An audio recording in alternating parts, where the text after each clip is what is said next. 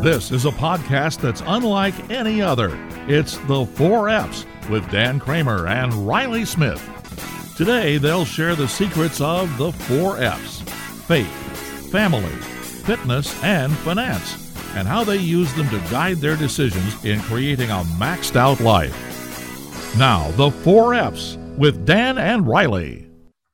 Hey there, welcome back to the 4F Forum, where we talk about the 4Fs: faith, family, fitness, and finance, in that order. And that's our simple recipe for keeping your life on track while you're going for it, while you're doing big things. So with that in mind, today we're going to talk about you become the people you hang around, right? So I'm not sure who said it. Somebody said it. I've read it in different books and stuff, but you become the average of the 5 closest people that influence you. Jim Rohn, however you say his name, R-O-H-N. Jim Rohn said it. He probably took it from somebody else. He just repurposes all that info. So anyway, he's a pretty smart guy. So, but we're going to talk about, what does that mean? I'm sure if you're listening to podcasts, you probably heard that. If you haven't heard that, I want you to walk away today and just question, who do you let into your life, and who do you let influence your life, right? And sometimes I think people think they can control this idea, like, yeah, I know I hang around that person. I know he's not really a good person, but that's okay because, you know, he needs my friendship or something. Or we justify these weird rational, we kind of rationalize some of this stuff. And the reality is, if you hang around certain people regularly, they will influence you and you'll influence them. And it's kind of a battle, right? If you're running at this caliber of life and you're trying to achieve here, and somebody constantly is here in any area, faith, family, fitness, or finance, you will either blend out or you will choose to kind of limit that influence, right? And I think both one or the other should happen. And unfortunately, a lot of times I think this is an answer for people that are starting to crawl out, starting to realize, like, man, I've been doing this same thing for years and years and years. I don't really like the results. What do I have to do differently? A lot of times you got to be honest with yourself. You got to look around and see what your influences are. And I'm not to say you don't want to become a victim and say, oh, it's your fault that I'm here. No, as part of taking personal responsibility, I think you just need to address, okay, what environment am I constantly putting myself into? So Riley, give us your thoughts there. What's jumping in your head? And then today I want to give some examples, some scenarios, and then maybe some action steps that people can kind of consider in all, or, you know, maybe a specific F pops into your head that you want to get better at and you just want to focus there. But, you know, in general, all 4 F's, this rule applies. Yeah. So I think we're on the same wavelength today, Dan, because before we push the record button, I wrote down, you are the average of the 5 people that you hang around with. And it was Jim Rohn. I never know how to say his name, but so I think we're on the same wavelength, which is always a good thing. But I think it's natural to want to blend in and be the same to whatever your environment is. And I think, you know, if we go back to, you know, what is the root cause of that? I think part of it's like a survival instinct almost. It's nobody wants to be that the oddball out, or nobody wants to, you know, be different than others. And there's obviously outliers for every situation, but I think a lot of it is a survival instinct. I think of some of the relationships that I've had in my life and some of the relationships even that I have now. And probably in some circumstances, I act differently around different people because I know their personalities and their beliefs are maybe a little bit different than mine. And I'm probably going to avoid certain topics and certain things. And sometimes I think to myself, is that the right thing to do? shouldn't I just be consistently the same person all the time? And so I'm maybe going down a different path here, but my point that I'm trying to make is I think it's natural to want to blend in and to whatever your environment is, whether that's 5 people or 1,000,000 people that you're around on a consistent basis. It's very, very natural to want to do that, I think. So, but to your point, that can be a really good thing if you've surrounded yourself with the types of people and the environment that you want to be in. But if for some reason you are not in a great environment, that's obviously common sense tells you that's not a good thing. And eventually, just because of, it's kind of like, over thousands of years, in a river, I'm giving a really weird example here, but water can actually erode rock. I mean, something that's very, very hard, but really our environment is the same way. It can slowly erode or just kind of morph us into potentially a person that we want to be, or maybe that we don't want to be. So can you talk a little bit, Dan, maybe about, because one of the things that I've always said is, hey, it's okay to let people off of your bus for a short time. It's okay. Whether that's family, friends, coworkers, if you see that maybe they're not the best influence on yourself, can you maybe speak to that a little bit? And have you ever had to do that before? Have you had to kind of maybe uproot someone from your life for a short period of time because of the circumstances that they were in or that you were in? Well, very specific example, I think family. I think, a lot of kids, you learn your habits from your parents a lot of times, or your teachers, or your environment. So we're raised, and this might sound bad, but we're not always raised to think and to question things, right? A lot of times we're raised to follow suit, and we're raised to, this is the normal, don't ask questions, do it this way. And it can be very limiting, right? And so I'm a big believer, especially these 19, 20-year-olds, if you want to go figure out who you are and what your potential is, you may have to temporarily remove yourself from all of the norms in your life. And because, a lot of times our family, they want to protect us, right? Especially our parents. And unless your parents are very growth minded and pushing you to try things and expand your base, a lot of them aren't, unfortunately. A lot of them want to keep you safe. So they tell you to do, hey, I already made that mistake, do it this way and don't question things. Well, how are you as a new person supposed to learn experiences that work for you if you're only doing things that are safe, right? So to your point, I think, and this doesn't always go well with, the moms that want to keep their babies close, which I understand, but I think these 17, 18, 19-year-olds, they should set a target to leave home, get a couple hours away at least for a few years, right? Mm-hmm.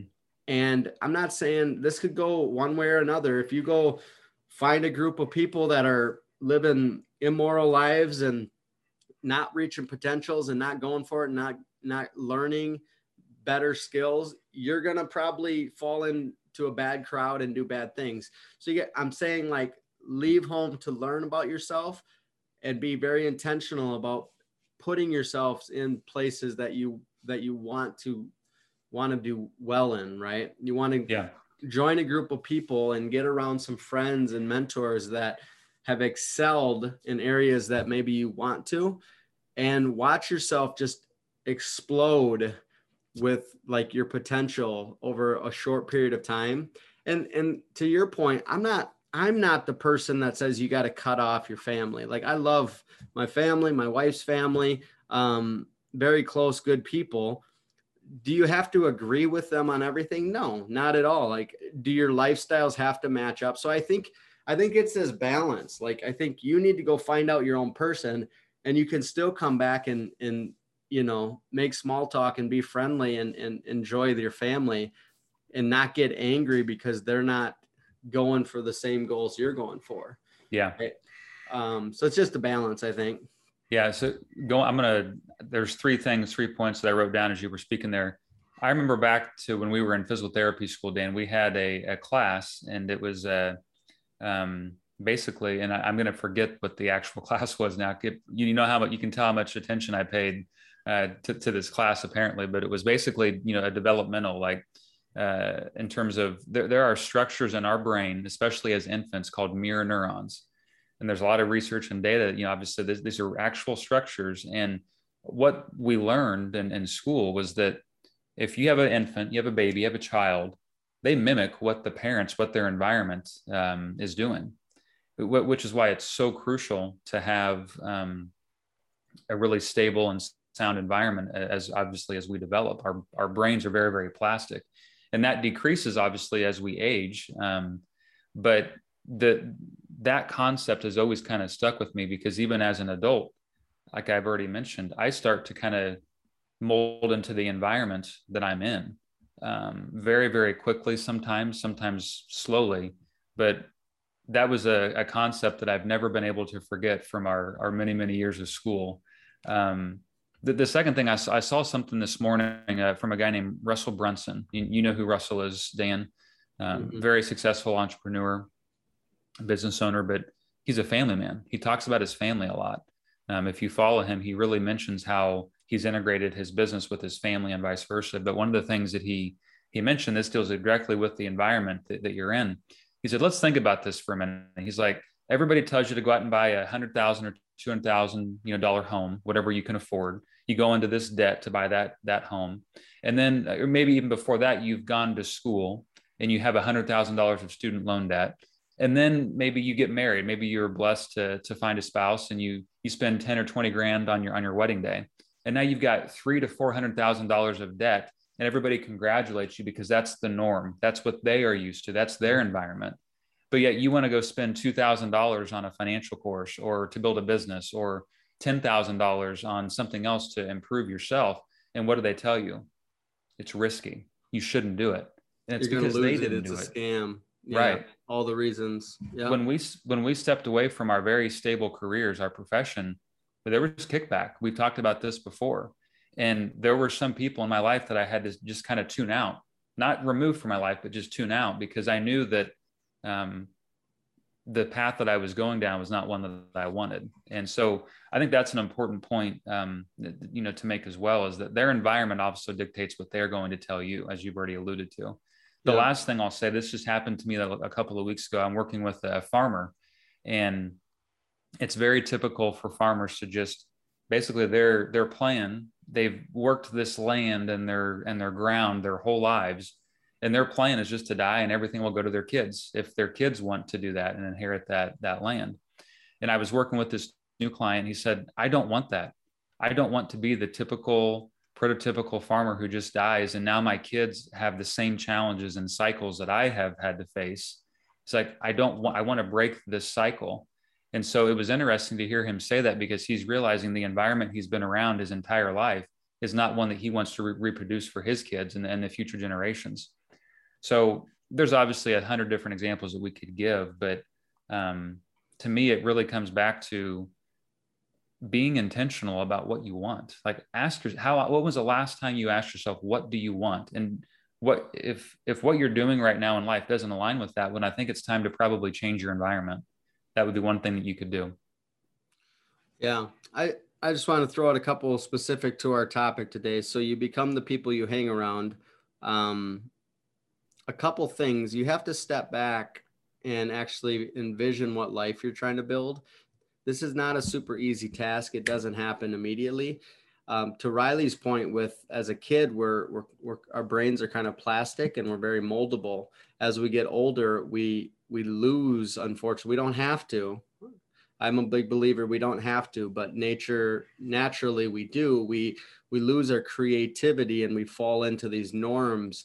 And that's where we can literally, years can go by and we're doing the same job, same place, same people, same Friday night drinking, same stuff. And we need to step back once in a while, especially if you're in that rut and you need to go, if I couldn't fail, if I had unlimited money in my bank account, all the things that I'm telling myself I can't do, whatever I want to do, if all of those reasons were wiped out and I could do anything I wanted to, what would I do? Okay. Once you get that picture and you give yourself the courage and permission to actually think about it and write it down, then you need to ask yourself, okay, now I need to find 1 or 2 or 3 or 4 people that I can connect with that have taken a step in that direction. They should become part of your circle, and watch what happens. You don't have to have the answers. You don't have to know how to achieve that. You just need to get around those people, and slowly their conversations will drip on you. Their ideas will drip on you, and you'll start to move in that direction, and it will be uncomfy, but that's a powerful thing. You know, there's another saying that says, if you're the smartest person in the room, you're in the wrong room, right? And what does that mean? It means if you already think you know everything, if you're the one talking all the time on these conversations, if everybody's asking you questions and you're just feeling awesome and telling all this info, you're in the wrong room. You can't learn anything, right? You should be literally set a goal to be the dumbest person in the room. You know, back to you made a point a couple podcasts ago about being humble, right? Yeah. You need to humble yourself, and it's going to be a little uncomfy, but you need to put yourself in the position to be around people that have done more than you. And if you want to go that direction, right? So there's a couple things. And then I just wanted to share, it's called the crab theory. Have you heard this? Sounds familiar. Okay, so I'm just reading, I'm going to paraphrase here. And I've heard this over the years. My wife actually just tagged me on this post, and I thought it was relevant. But if you put a bunch of crabs in a bucket, right? So if you put one crab in a bucket and the bucket's not super tall, the crab will eventually get sick of the bucket and crawl out, right? But if you put a bunch of crabs in that bucket, even if it's not super tall and they're able to crawl out, what will happen is that if one of them decides, hey, I want to get out of here, I don't really like this bucket anymore, as he starts crawling out, the other crabs will grab them and pull him back down, right? And if he's like fighting a little bit, he'll try a little harder. They'll get to the point where the other crabs will grab him and rip him apart before letting him leave that bucket. So you might be going, okay, cool story, Dan. What's the point? Like, this happens in life, unfortunately. It can happen in the groups that you surround yourself with. It's super uncomfy to change. And as humans, we validate these ideas. Like, think of like a gang, right? You can't tell me let's say it's an evil gang that does criminal acts, right? You can't tell me one of them, through the God-given instincts, knows like, we probably shouldn't be doing some of this bad stuff. But because of the power of the group, it becomes the norm. Yeah. And it gets really hard or difficult, courageous to leave. You have to be super brave. You have to do it. So back to those crabs, like, dude, if you're going to make that commitment to leave and better yourself, it's going to be uncomfy to leave your group. To Riley's point, you don't have to leave them forever. You know, they could still be, hey, check in on them once in a while. But if they're constantly giving you feedback that's not going to help you get to where you're going, you may have to separate yourself from them. And you probably want to. It just might be uncomfy, right? Right. So in the time we've been chatting on this for a while, I want you to run through real quick and give an example for your faith, family, fitness, and finance of somebody that made this choice. I don't care if you're 17 years old or you're 48 years old, right? Or anywhere older or younger or in between, right? You're like, dude, I want to get a little better in this area. Like, what are 1 or 2 or 3 action steps they should take? And we already covered all the action steps, but just break it down plainly for them. I think one of the first things is asking yourself what you want. How much joy are you experiencing today, or just in your life in general? And is the environment that you're placing yourself in allowing you to get there? To me, I think you got to be really clear on where you want to go. And to me, what I do, what you do, Dan, I know, is you write things down, because we forget. We're very, very busy creatures, and just in the daily tasks that we have. And it's very easy to forget the things that we actually want ourselves. So write things down. What do you want life to look like? That would be the very first thing that I would do.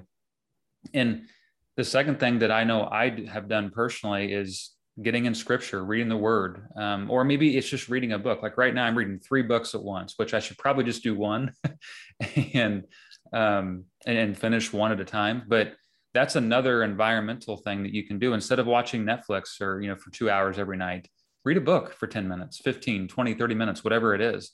That is also changing your environment, even if it's just yourself.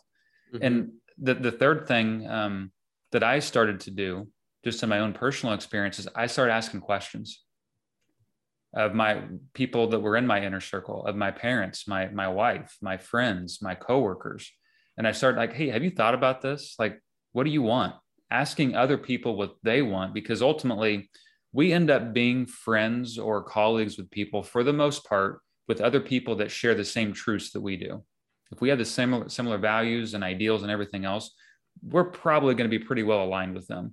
And so I think the only way that you get to that is if you start asking questions.